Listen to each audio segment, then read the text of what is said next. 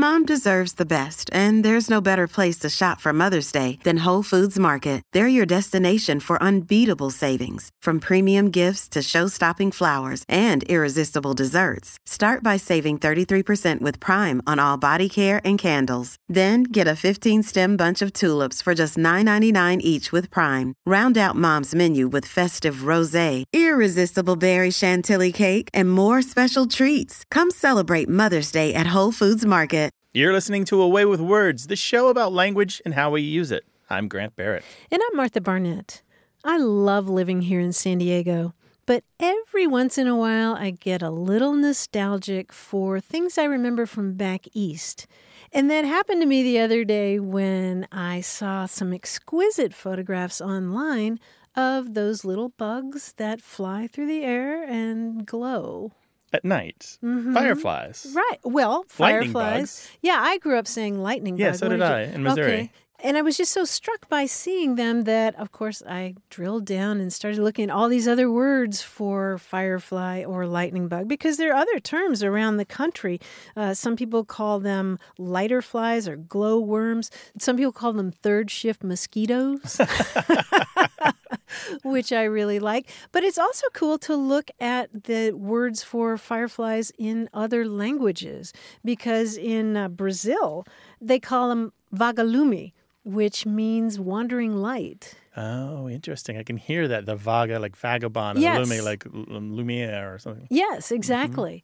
Mm-hmm. And the Hebrew word for this insect translates as little ember or little spark. Sure, they're like a spark coming up from a wood fire, just floating up on the heat of the flames. Until it goes out, right? Right. So I love the way that they've inspired these poetic names. They also just bring back so many memories for me, gathering them in a jar and then letting them loose at the end of the night. And being the first kid to see a lightning bug. Was that a big thing in your family? Oh, yeah. Really it meant summer had arrived. It meant school was out or almost out. Well, we'd love to hear your stories about the things that you miss and the words for them, or your own terms from your own country for lightning bugs or fireflies.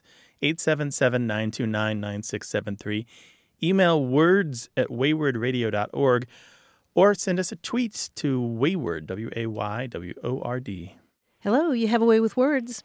Hi, how are you? My name is Jeff Parthen, and I'm a junior high band director from Lafayette, Indiana. All right. Well, welcome, Jeff. Yeah, glad to have you on the show, and thank you for working with the kids. You're making the world better. Oh, well, thank you. They're fun kids. We have a good time. What can we do for you? Well, we just had a program, my May concert, and I wanted my kids to be involved with the Leonard Bernstein at 100 celebration. It's a kind of a worldwide festival of Bernstein's music. And so one of my groups played some Bernstein. But there's another composer with the same spelling. His name is Elmer Bernstein. And he's just as brilliant and a genius as Bernstein. So I thought I'd play some Bernstein as well as Bernstein. So I wanted to do some kind of a cross-curricular thing. So I looked up to see if I could find if there was a English term for different pronunciations of the same spelling. And I came up with a couple, and I put the word out to my language arts faculty, and they were undecided as to which one it was. So some of them thought it was a homograph, and some of them thought it was a heteronym. Ooh, interesting. And I'm not sure, so I thought you guys might know. And I might suggest that it's a homonym. Oh. Let me see if I can summarize this. You've got two composers, Bernstein and Bernstein. Right. They're different names for different people. They're spelled the same but pronounced differently, right? That's correct. All right. So they're definitely homonyms, which means they have different meaning and same spelling. Okay. They're definitely homographs because they have the same spelling and because they may or may not, but it's fine that they refer to two different people because they're spelled the same. That's all that's required for a homograph. Same spelling, regardless of meaning, regardless of pronunciation. And then heteronym, that's the one where I kind of have a difference of opinion with your language arts teachers. Hetero, remember, means not the same. It's opposite of homo, which is the same. And they have the same spelling, but different meaning, maybe a heteronym, because it depends whether or not you're counting the name as the thing it's referring to or the whole mix of spelling plus pronunciation. So I don't know. Definitely a homograph, definitely a homonym. How about that? That sounds great. Okay. And I would go with homograph just because it's really the only thing that matters if they're spelled the same. But what you're trying to do is capture spelled the same and pronounced differently, right? Right, yes. Okay. And I have like 4 or 5 other terms I'm not going to bring into this. No, let's leave them out. but homonym or homograph will work just fine. I love the idea that you're doing Bernstein and Bernstein because I do too. It's a weird thing about the Steinstein names is each family has its own pronunciation tradition, and you just have to learn them to know which is which. Yeah, there's no real rule. Yeah, and it's interesting, in my research on this, both of those, they knew each other. Yeah. They were both kind of in the business, but one was Bernstein East and one was Bernstein West. I like that. It reminds me of the President's Roosevelt or the President's Roosevelt because Exactly, yeah. They both had their own pronunciation traditions for the family name. Huh, Well, okay. cool. Jeff, thank you for calling and good luck. Send us some music if anything turns out okay, all right? Yeah, I bet that's a cool concert. Yeah, it was a good time. Thank you. All right, take care now. Thanks, Jeff. Bye. All right. Bye-bye. Bye-bye. Well, this show's about a lot of things related to language. It's not just word origins or old stories about language. Sometimes it's the day-to-day stuff that happens as you go about your work. Give us a call, 877-929-9673, or email words@waywardradio.org.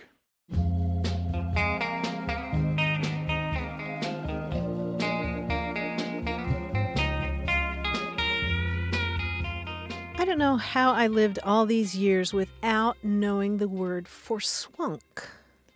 I don't know it either. Yay, Forswunk. You're gonna love this. Is this a past tense form of forswear? No, it's a past tense of forswink. I also don't know. Forswink, is this golf? No. This is when the ball goes backward instead of forward. I don't know what a forswink is. It's FORSWINK forswink. Okay. Which means to overwork. And so if you're forswunk, then you're totally worn out from work. And those are words that were around right after Middle English. Forswink. Oh, okay. Very nice. I am totally forswunk. Forswunk. Oh, you have too much work. Swamped by work. In the weeds. You're worn out. Worn out it's the from it. I idea of see. being exhausted from Right. work. Honey, I just got home and I'm totally forswunk. Right. You need to rest your dogs. Yes. But the dog needs walking, so. Hit us up on Twitter at WAYWORD. Hello, you have a way with words. Hey there. My name's Chelsea. I'm calling from Norfolk, Virginia. How are y'all? We're doing well, thanks. What's going on? I am originally from the Midwest, and I've lived out here in Norfolk, Virginia for the last, 3 or 4 years. And for the first, 6 months, a year that I lived out here, I was so confused by something I heard on the radio all the time during the traffic reports. And it was that they were always saying that there's a bridge opening. The bridge is open, at 1, 3, and 5, the bridge will be open. And I always thought, I was like, that's so weird. Why are they telling me the bridge is open? Okay, so the road is open, the bridge is open. Why are they telling me that?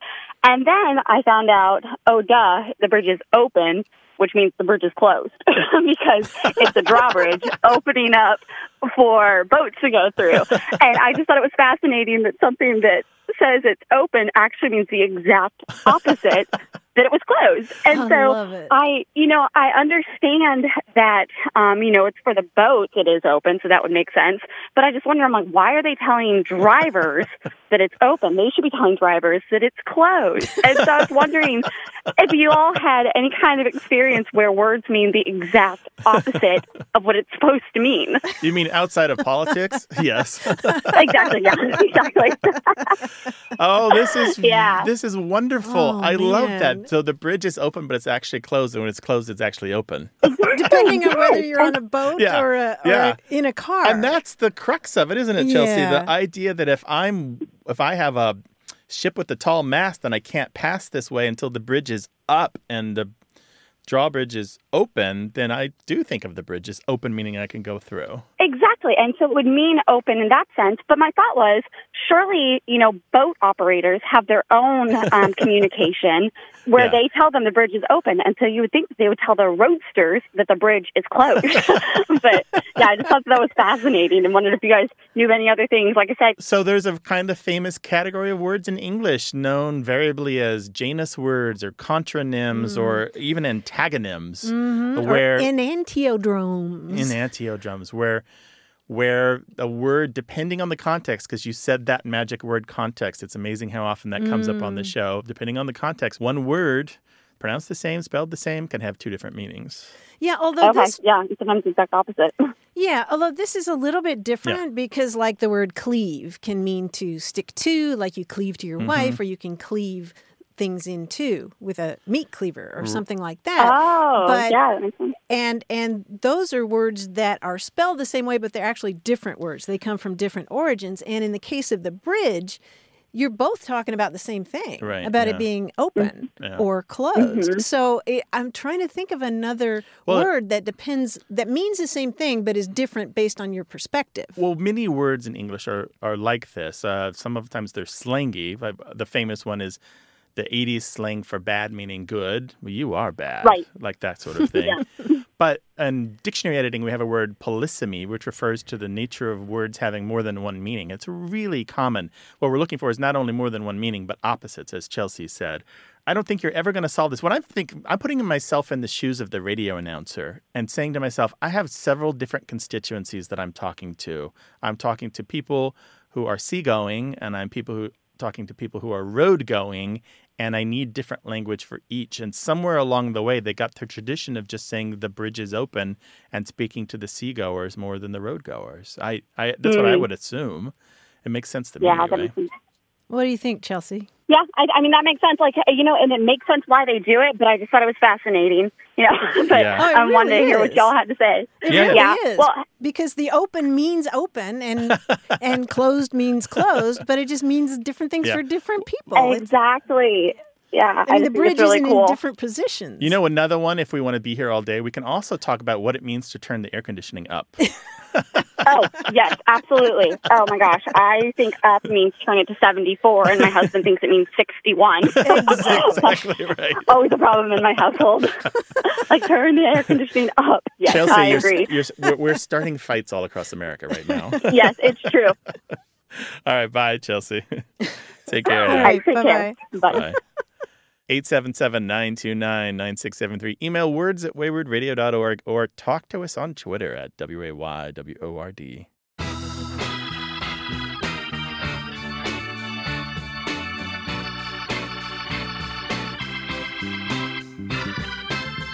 Here's a fun bit of Mexican slang, taco de ojos. Tacos filled with eyes, like animal eyes to eat? You would think from that expression, right? Because that's literally what it would be. Yeah. But it means eye candy. Oh, like a feast for the eyes, feasting on exactly. tacos. Yeah. I see. Nice, Something right? very good then. Something very pleasing to the eye. Yes, something Okay. you want to knock back. 877-929-9673.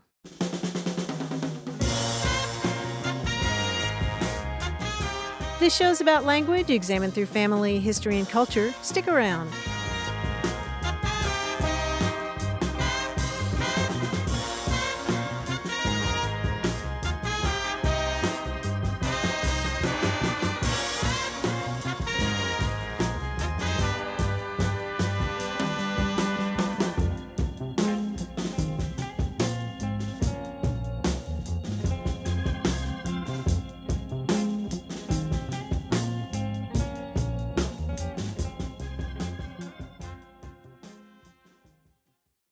Got a minute? We need your help. Head over to gum.fm/words and share your thoughts in our quick survey. Your feedback matters. It's the backbone of our show's success. Thanks for making our show even more successful.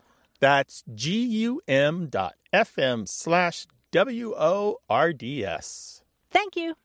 You're listening to Away with Words, the show about language and how we use it. I'm Grant Barrett. And I'm Martha Barnett, and joining us now is our quiz guy, John Chinesky. Hello, John. Hi, Martha. Hi, Grant. What's up, bud? Well, I was watching TV with my kids the other day. We have this new way of watching TV now. We binge watch. So we were watching an episode of The Big Bang Theory where Rajesh Kuthrapali decides that for Halloween, he'll wear a fedora and carry a bullwhip, and he'll go as Indian Jones. Now, of course, that's wordplay that I can't pass up. So following are descriptions of fictional characters, but I've omitted a letter from their names. And you have to tell me the new character name. For example, if I said, he used to use the Force to turn people to the dark side. Now all he does is hang out in bars and toss pointy objects at a board. Who is Darth Vader. Darth Vader. Yeah, very good.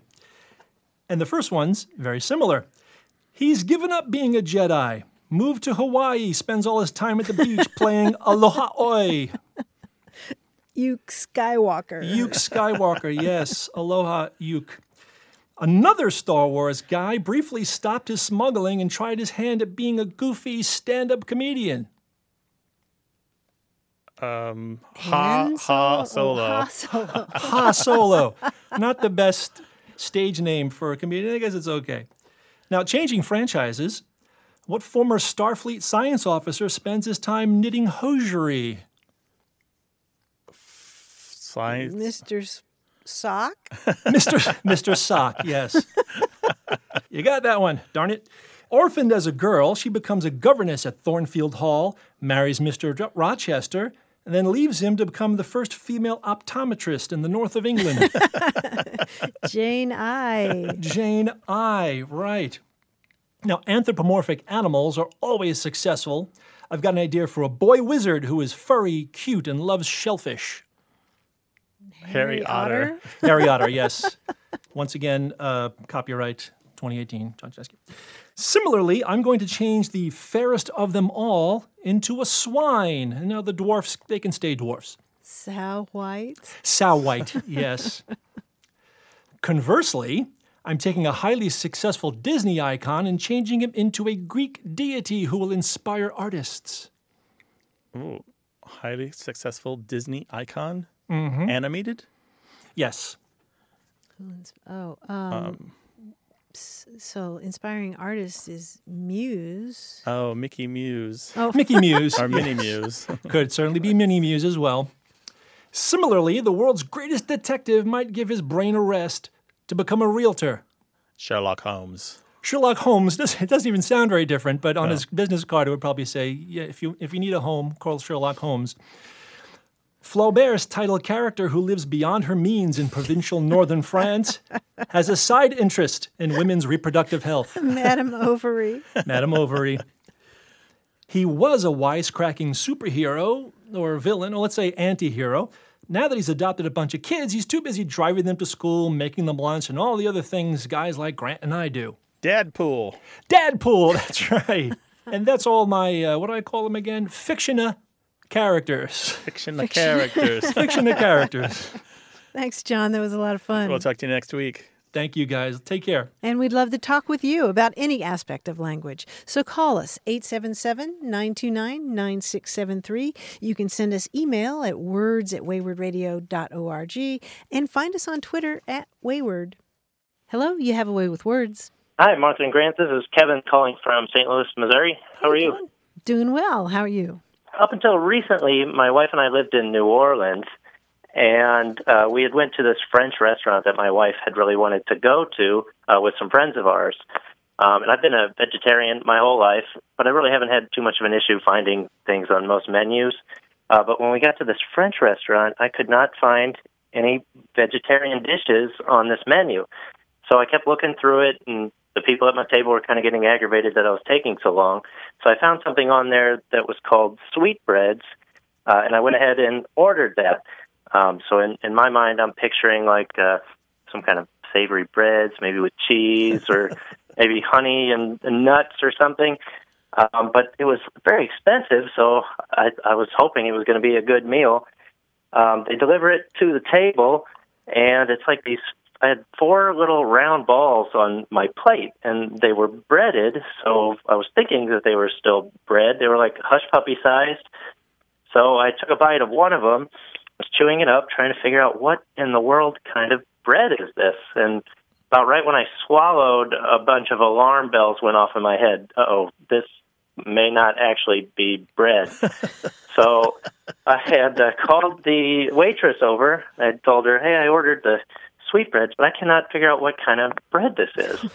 And she had said something about, oh, this is the hearts and the throats. And I said, wait, what is the heart of a bread? I've never really heard of that. And then she went on to explain that it was like lamb organs or some such, and I just about blacked out from there. But it was definitely not bread as I thought. So I wanted to call you and see if you guys thought, like I do, that this is some sort of malicious misnomer, like to trick people into eating something that's so unappetizing. Oh, Kevin, Grant and I have been cringing. We started about halfway through your story, just cringing here. Oh, my gosh. You ordered sweetbread off the menu, but it was not bread. Bless your heart. Sweetbreads, actually, it's usually in the plural. So traditionally, it's the thymus gland or pancreas of like a lamb. Mark Morton, in his book, The Cupboard of Love, says, the name is surely the result of an early and brilliant marketing ploy on the part of butchers everywhere. It's easier to get people to buy and eat it if you call it sweetbreads. Here, have a thymus. Have a breaded thymus gland. No, that doesn't really work, right? Yeah, but there are lots of different kinds of them, right? Yeah. Like heart sweetbread and stomach sweetbread and belly sweetbread. And, I had a similar experience at Columbia University. I spent a year abroad in Paris, and my first week there, I went to a restaurant. My French wasn't very good. They had kind of pushed me too fast into the deep waters of French, and I was kind of struggling my way to the surface. But on the menu, I recognized the word for lamb, and I was like, I love lamb. I will have some lamb. And I ordered lamb, and it comes, and it's on the plate kind of by itself, this unadorned lamb kidney. Is the most disgusting smelling, foul looking thing that I'd ever seen in my life. I did not take a bite of it. I paid to the tab and left, but at least it wasn't disguised by a breaded coating like yours was. Oh, Kevin. Yeah. Oh, my wife has had a great time telling this story to all of my friends who know my eating habits. She finds it pretty funny.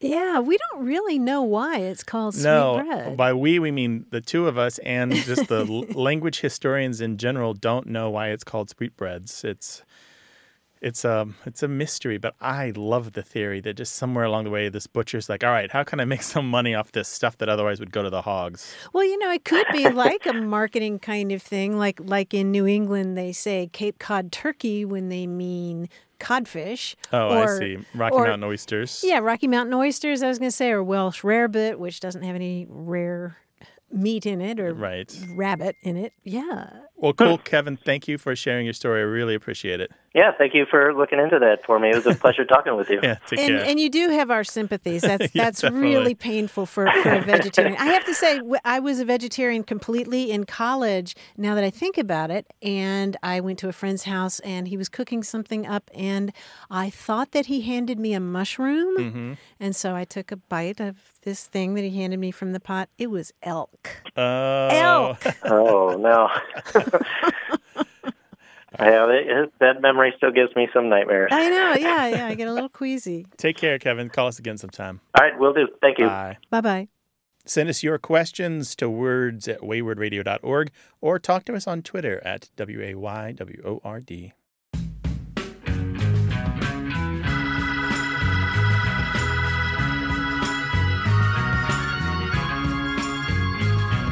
We talked a few weeks ago about the brand name Asics, which is a kind of shoe, and it takes its name from a Latin phrase that means a sound mind and a sound body. And I was reminded of a candy that takes its name from a partial abbreviation. These are little discs, and some people hate this candy, and some people love it. You know what I'm talking about? They're kind of the powdery pastel things? Yes. The wafers. The wafers, what are they called? They're called Necco wafers. Oh, that's right, Necco wafers. And they're so called because they were manufactured in the early part of the 20th century by the New England Confectionery Company. So NEC and then CO. Yeah, the CO was often used as part of a company name to blend words together, like Nabisco, for example. Oh. As you'll find many other companies from that period with co at the end. 877-929-9673. Hello, you have a way with words. Hello, Martha. This is Iris Chinook from Cave Junction, Oregon. So, Iris, what's on your mind today? Well, it's a family thing. I'm in my 60s, and every once in a while I'll spout something that I learned when I was a kid, and I don't really understand what I'm saying. One of the phrases is, get on the stick, and that was used in my family like, kid, you better get on the stick and get out there and mow that lawn, And then the other one was, I had an uncle named Frank who insisted on having every beverage that he drank right off the boil. I mean, the man would drink it scalding hot, and he would say, ah, and smack his lips and say, it's piping hot, just like I like it. So get on the stick, meaning to hurry up or get with it, and piping hot, meaning very, very hot, right? Correct. I think we can handle both of these today. Sure. Get on the Stick has an interesting two-part history. Most of the reference works say that it comes from the manual drive of an automobile. You call it the stick. Oh, But there are two older dialect expressions that I think probably really are the origin of this. And one of them is it's just stick, which means your rate of speed, going back to the 1830s. He whirls the coach away at a pretty good stick, meaning a pretty good speed. And the other one is to cut stick, which means to prepare to leave or to run away or to go quickly away. There's a long continuous history of these being used well up to the time of the automobile, so at least there's some overlap. And the other problem I have with that automobile theory is I think that the rise of the stick in the airplanes, you could call that main device in the middle of the cockpit your stick, I think that also has some influence here. So the whole idea is to get with the program, to put on some speed and maybe back as far as the 1830s. Yeah. Yeah, when Uncle Frank was drinking his beverages piping hot, the idea there is that it's pretty much boiling. It's so hot as to make a whistling sound or a hissing sound, and so it's piping like pipes. Like so as flutes. The bubbles burst, as it's boiling, those bubbles are making the little piping sounds. Yeah. I thought it had something to do with a kettle, and I thought maybe the spout was the pipe, and then I went off on a thing where I thought maybe it means like hot water, boiling water, and steam going through pipes, and then I don't know. So, how fascinating! You guys are amazing. Thank you very much. It's mostly probably about the piping sound, like an instrument, like a musical instrument that a kettle makes when it boils. Well, that makes perfect sense. So now I know.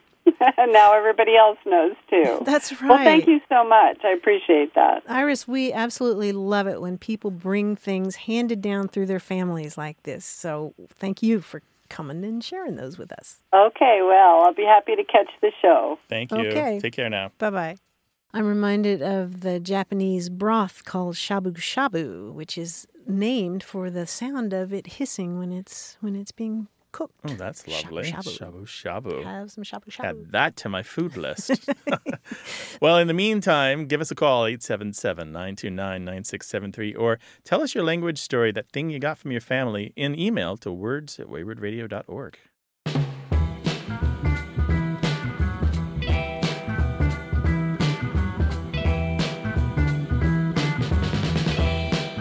Do you know the Jamaican term for firefly? Nah, I think I knew it once, but I don't anymore. I bet you did. What is it? Peeny Wally. Peeny Wally. Sounds familiar, yeah. Yeah, it's spelled lots of different ways, like Peeni, and then another word, Wally, like the name Wally, Peeny Wally. Nobody knows why it's called that, but I think it's a lovely word for firefly. And if you want to hear an example of it, look up a poem called 2 Seasons by Valerie Bloom. You can hear the audio of it being read, and it's just gorgeous. Peeny Wally for firefly. Mm-hmm. Or yeah, lightning and this bug. is in Jamaican English. Jamaican English. Yeah. Talk to us in email, words@waywardradio.org. Hello, you have a way with words. Hi, my name is Katie, and I'm calling from Mansfield, Texas. I had a question about the word ruthless. I was watching 30 Rock, and Jack Donaghy said it's a cruel, ruthless world, and Kevin Purcell responded, no, it's a ruth-filled world. And so I was wondering about the opposite of ruthless, or maybe the root of the word, where it came from. The root of ruthless, huh? Ruthless meaning having no remorse or no sorrow, right? Right. Right, no mercy or that kind of thing.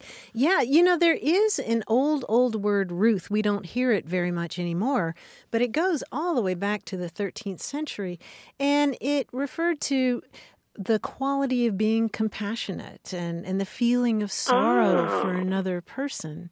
And in fact, the root of ruthless shares a root with our word rue. Like if you rue the day, you feel regret for the day. Yeah, so it's a kind of outer directed kind of emotion. And ruthless showed up shortly after Ruth entered the language, and that one stuck around. But Ruth didn't. Right. Ruth just kind of faded away. Yeah, right, it became a name. Mm-hmm. So, interesting. Okay, yeah, I had no idea that there even was a Ruth word to begin with, even if it was 700 years ago. We have a category for these words, by the way. They're called unpaired words or missing opposites, where there are a number of different terms in English that are like this, so like disconsolate. We never say that someone is consolate. Right, or gruntled. Right. There isn't a word gruntled. But it's kind of a stunty gruntled. Yeah. You say just as a gag or joke. But these unpaired words happen for a lot of different reasons. But in this case, it's the more common reason, which is the fading away of one of the pairs. It's just for some reason not used and becomes archaic or obsolete. Although, Katie, it would be great to have a Ruth-filled world, wouldn't it? Oh, yes. I just picture, the lakes and prairies filled with chocolate and, suddenly we have an animal diabetes problem or something. I was thinking of... Wait, that kind of... like a baby Ruth? I was thinking of Baby Ruth. Yes, that is what comes to my mind. I was thinking of like clones of Dr. Ruth and Ruth Bader Ginsburg, like populating the world. Oh, see, you sound intellectual. I just went straight for the chocolate. So I'm with you there, too. Yeah. Katie, thanks for your call. That's so interesting. Take care now. Thank you. Cheers. Bye. All right. Bye-bye. One of the other common reasons for these unpaired words to exist, like disconsolate, is that we borrowed from Latin or French or another language, but we only borrowed one of the pair and we didn't borrow the other one. Right. Disheveled is one of those. We didn't borrow what would be the equivalent of sheveled. We only borrowed disheveled from French. Oh, that's so we good. never even had the original matching sister word for it. Yeah, and disheveled has hair in it, right? It's something to do with your hair in disarray. Basically, yeah. Well, we know you're wondering about a word or a phrase. What is it? We'd like to know. Call us, 877-929-9673.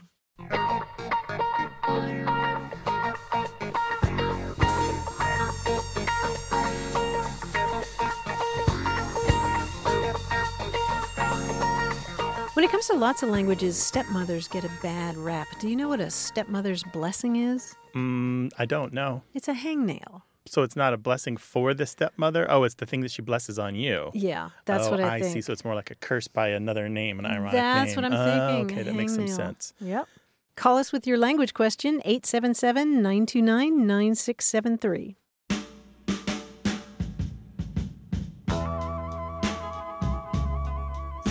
More of what we say and why we say it as A Way with Words continues.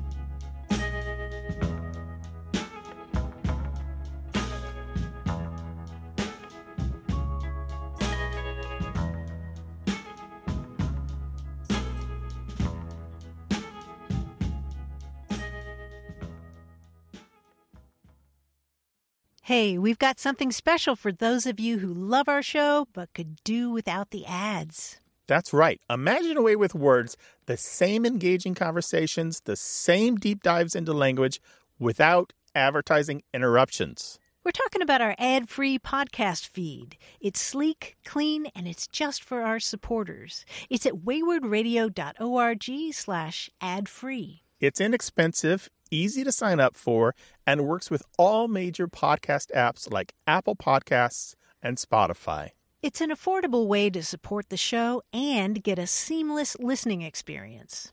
And if you're feeling generous, why not give a subscription to another A Way with Words fan? That's waywardradio.org/ad-free. Sign up today. Your support means the world. waywardradio.org/ad-free. Thank you. You're listening to A Way with Words, the show about language and how we use it. I'm Grant Barrett. And I'm Martha Barnett. A few weeks ago, we had a discussion about the need for a word for that feeling that you get when your favorite restaurant closes. Oh, yeah. And we got some good suggestions like melancholy. Oh, nice. But I think we have a winner. Oh. And it comes from Ben Hurley, who lives in Arncliffe, which is a suburb of Sydney, Australia. And Ben says it has to be nostalgia. Nosh, N-O-S-H, like nostalgia plus nosh. Using the algia, which means pain. And he says it's the pain of remembering all those great meals that will never be served again. All those great noshes. Yeah. And he also shared this story of his own experience. He wrote, "There was once a little Italian restaurant on Stanley Street, Darlinghurst, called No Names. As a kid, I lived in a rural town, and when we visited Sydney, my parents would take me and my 2 younger siblings to No Names. It was a tiny space on the first floor of terrace. It was utterly basic. The menu consisted of primo and secundo. Primo was spaghetti bolognese. I think secundo was Neapolitan ice cream. All meals were served with thick slabs of white ciabatta bread and thick glass tumblers of weak orange cordial.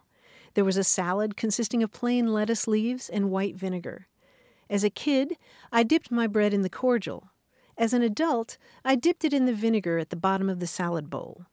17 years ago, No Names was where my brother proposed to his wife. 1 month ago, I tried to take my kids there with my brother and his kids, and it was gone. Oh. No Names, no more. In its place now is a pokey-looking nightclub with cliché flashing lights. Nostalgia. Oh, yeah, that's so often how it is. Isn't it? I just thought that was such a great description of loving a place that's very simple and what it means to you as a kid, and then going back as an adult, and then it's gone. There's another kind of feeling you have, though, when you go back to a place that you loved and it doesn't match your memory. Oh, it's gosh, not as yes. grand as you thought. It's run down. Right. Perhaps it hasn't been kept up, or it was never that great and you just don't remember the bad things about it. Oh, yeah. That's a different kind of nostalgia where you're like, was this food this bland the last time I was here? Was this menu this terrible? Yeah, was this place so pokey, which is a word that means cramped. I had to look that up. We love language related to food. You might have picked up on that. But we'll take language questions on anything. 877-929-9673 or email words@waywardradio.org. Hi, you have a way with words. Hi, this is Sarah. I'm calling you from a little town called Leiden, Massachusetts. Welcome to the show. What can we do for you? Well, I have a question for you. It's a baseball question. I'm a huge San Francisco Giants fan, living in Red Sox country. Oh, boy. And one of the things about being a Giants fan that's great is we have the greatest commentators in the world, and so I actually listen to a lot of games. I like the way they make a story. And one of the things that I notice is that people in baseball talk about pitchers, they talk about their stuff.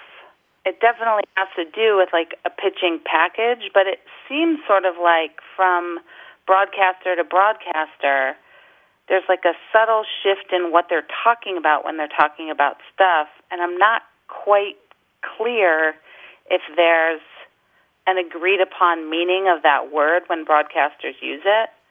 And I also don't know where it came from or when and why stuff. Such a boring word for such like malleable, skiller linguists. And can you give us some examples of how you've heard it used?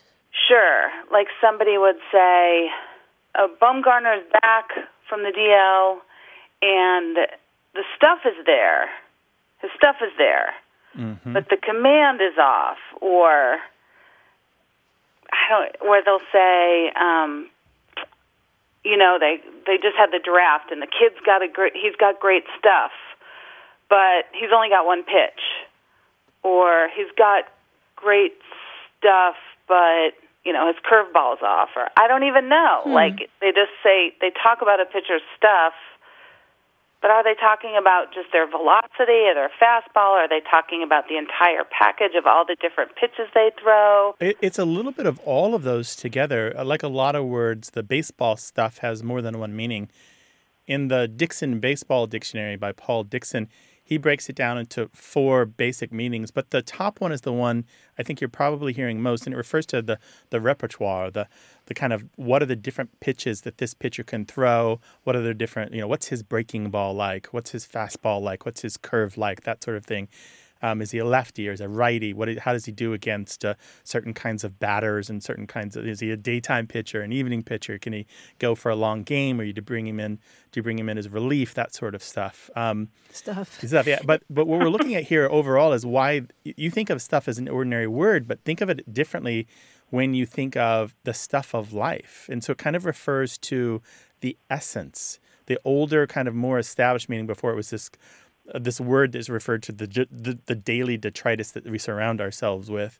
It was really more like something about the core of a thing, its essential nature, its fundamental truth as a real thing in the universe, that kind of stuff.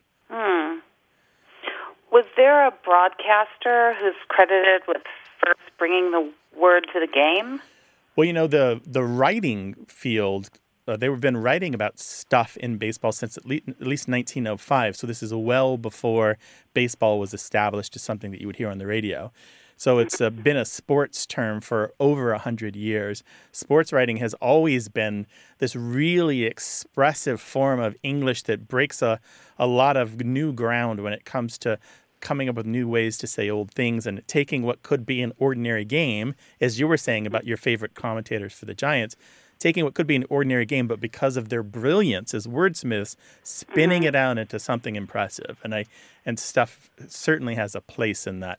Sarah, do you have that dictionary, Paul Dixon's baseball dictionary? I don't. This needs to be on your gift list. Right. When's your birthday? Tell all your friends that you need this dictionary. Yeah, it's a good dictionary. Hey, my birthday's coming up, not that far away. There you go. There's two other meanings that I think you referred to that are definitely used, at least in the baseball commentating that I hear, and it's about the stuff on a ball. And it's kind of like the way that we refer to the English on a ball in billiards, which is the kind of spin that it has. Is it what has he done with his knuckleball to give it that certain spin that makes it drop at just that point where the batter strikes, And there's also the reverse is used. What is the stuff on the ball after the batter hits it? So that's also the stuff. It's so interesting because there's so many things now in modern baseball that they can measure, like the spin rate or the launch angle or all the ways that you can talk about metrics. Yeah, the sabermetrics, right? Yeah.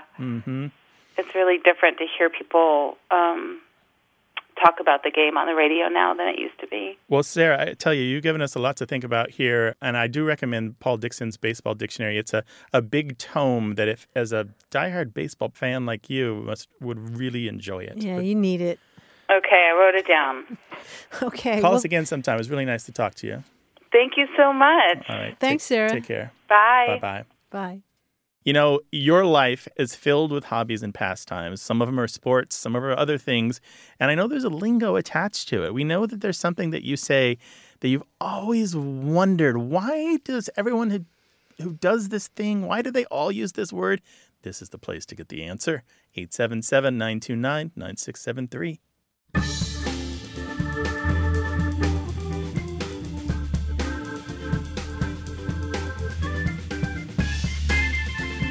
The other day, I stumbled across the term backfriend, which was used for hundreds of years to mean a pretended or a false friend, an enemy who pretends like he's your friend, but he's not. We don't use it anymore. No, a little worse than a frenemy. Yeah, more insidious, more treacherous. Insidious, yeah. A backfriend. The false front that they put on. Oh, we all know the type. We do indeed. I remember high school. How could you forget, right? 877-929-9673 or talk to us on Twitter at WAYWORD. Hello, you have a way with words. Hi, how are you? This is Elliot. I live in Cape Cod. Hi, Elliot. Welcome to the show. Nice. What's going on? I grew up in actually Miami Beach, of all places. We moved out of New York down south, and I lived in Georgia, and then we moved to Miami Beach. And I heard a word as I was a young child, and I heard it again in New York.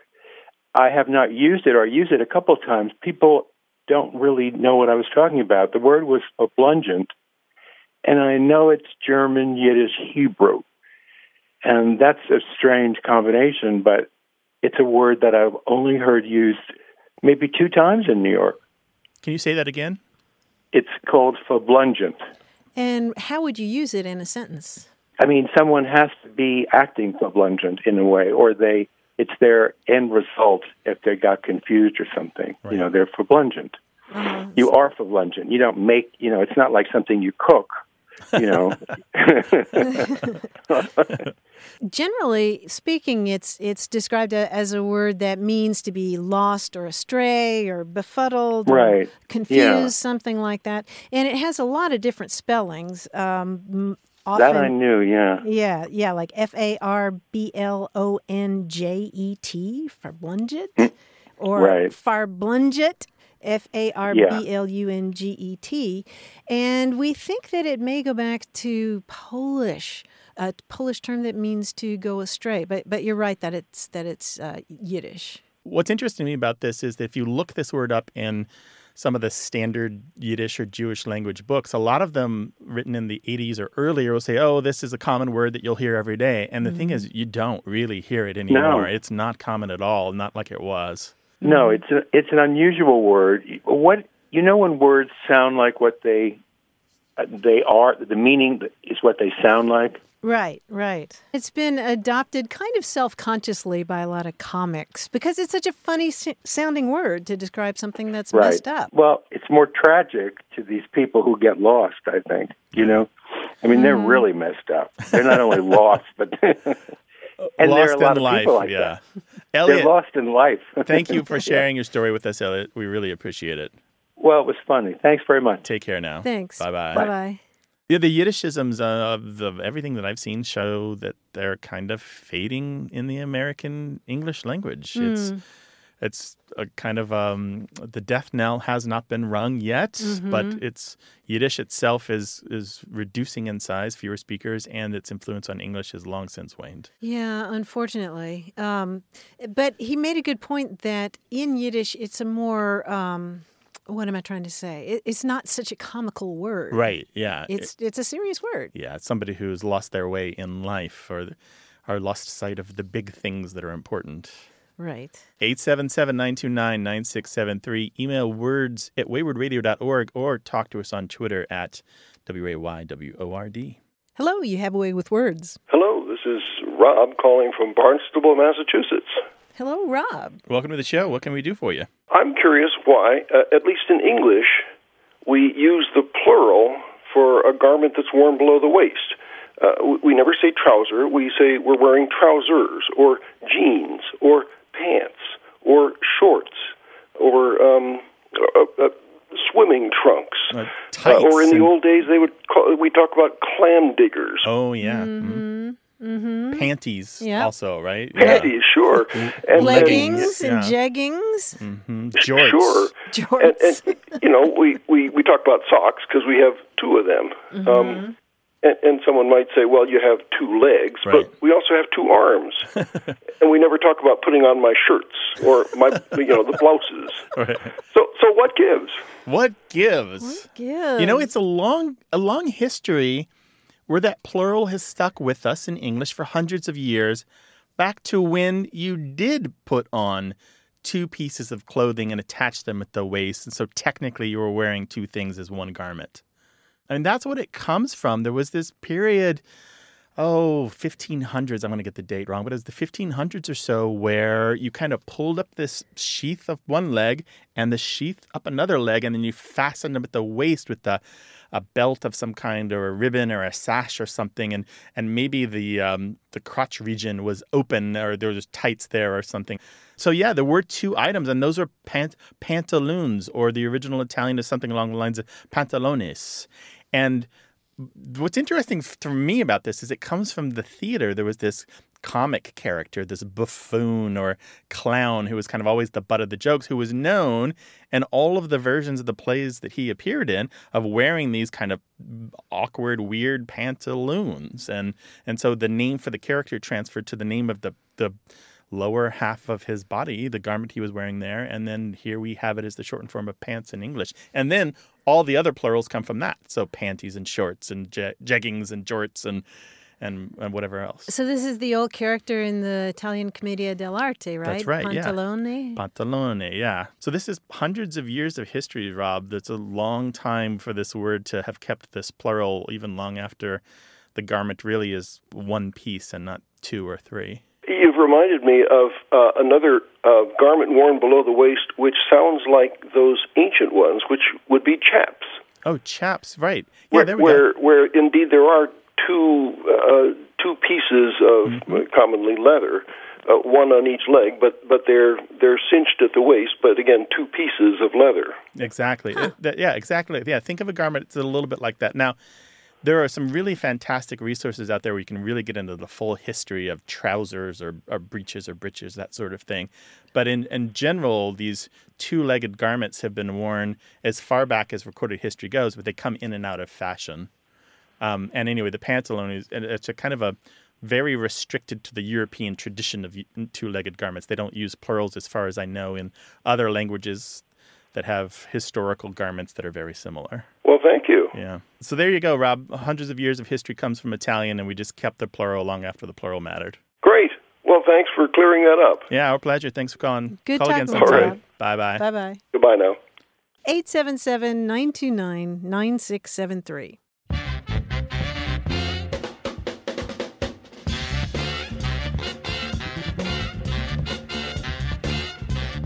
We were talking earlier about the word verblunget, which means to be messed up, something like that. Confused or lost. Yes, lost.